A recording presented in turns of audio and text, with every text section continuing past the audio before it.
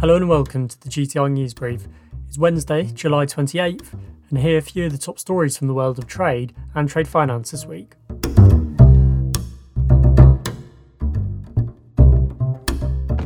The US government has signalled that banks face extra scrutiny over supply chains that include forced labour in the Chinese province of Xinjiang. An updated business advisory published by multiple US government departments on July 13th dedicates much greater attention to the role of banks and other financial institutions than a previous advisory on the same subject published a year ago. Attention has been growing in the past year on supply chains which pass through Xinjiang or use Uyghur labour, particularly in textiles, cotton and solar.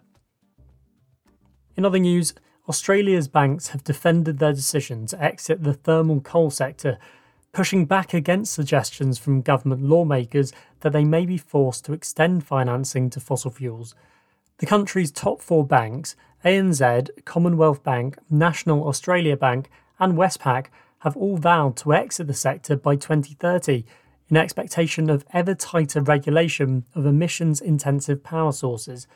The decision has angered lawmakers in the ruling Conservative coalition, many of whom represent communities where coal mines and their supply chains are major employers.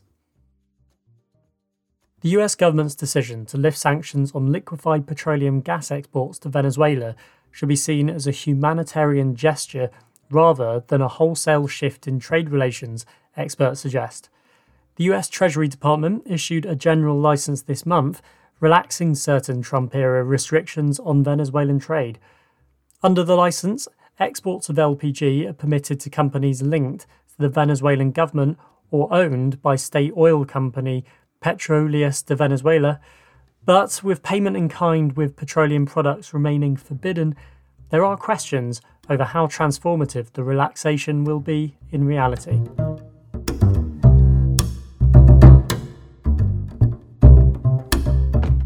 Now we take a look at a major story from last week.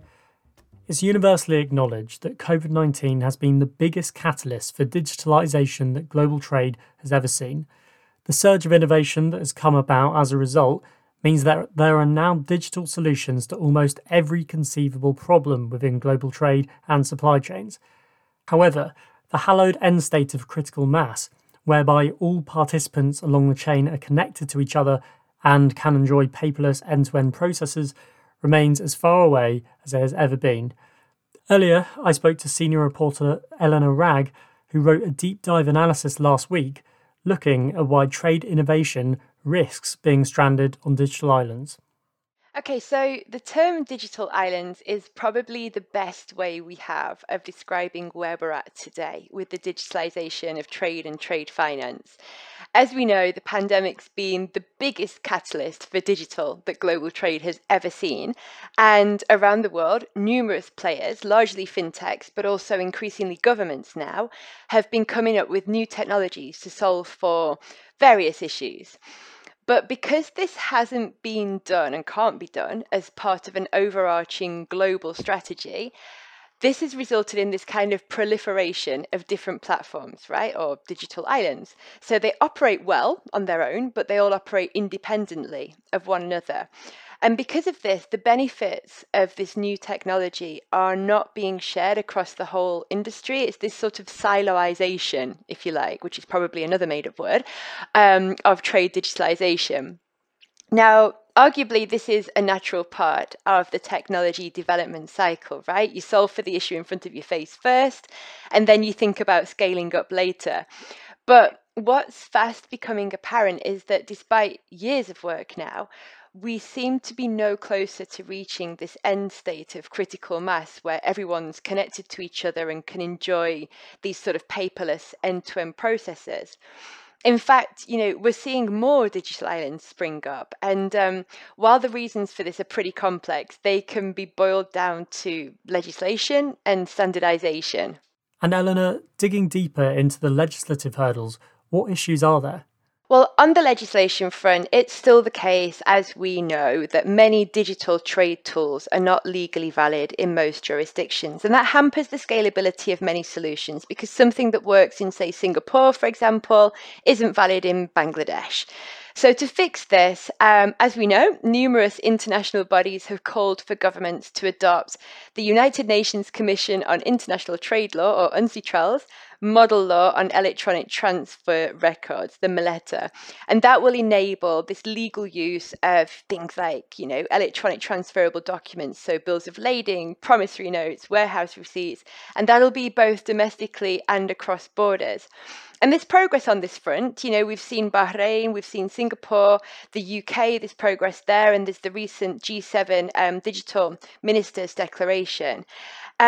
But obviously, even if we do solve for the legal side, that doesn't quite get us all the way there. In the article, I spoke to Sam Matthews of Standard Chartered, and he brought up a really, really valid point, which is that you still need a common language and a common handshake for data and title to pass between these different ecosystems. And that's where standards come in.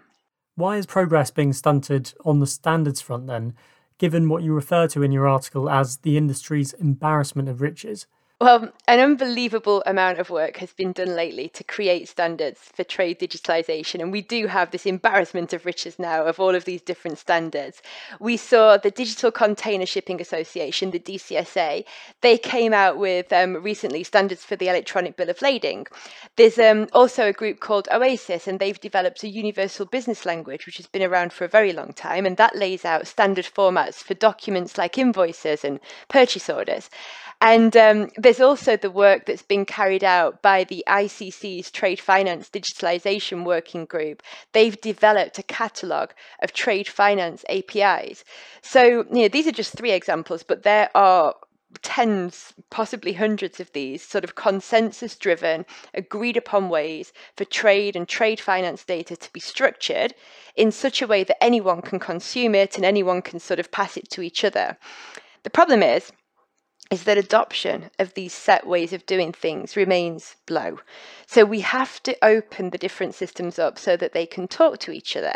And that does mean having everyone agree on what form fields make up, say, an electronic bill of lading or what format data is delivered in. And Eleanor, would this then solve the interoperability issue? You'd think, but not quite, because platforms that make use of these new technologies, such as blockchain, for example, often they can't connect to each other or they can't integrate with banks' existing systems. It's an infrastructure issue, and industry participants that I spoke to for the article are calling for almost digital highways to be built so that everyone can connect to each other. And work's being done. Swift's working on this. It's got its API platform. The ICC is also working on this through its Digital Standards Initiative, the DSI. They're developing sort of ways of connecting all the different blockchain-based networks and technology platforms that have surfaced in the trade space over the past few years.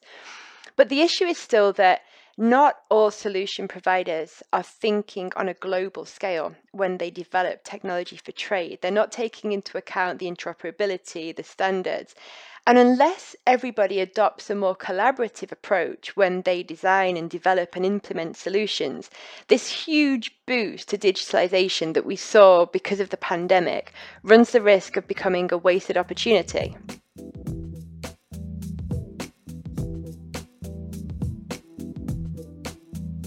Thanks for listening to this episode of the GTR News Brief. We'll have more stories from the world of trade and trade finance soon. The music used for this episode was provided by Kevin MacLeod with his track Loopster, as well as South London Hi-Fi with their track Sunrise Drive. Thanks for listening.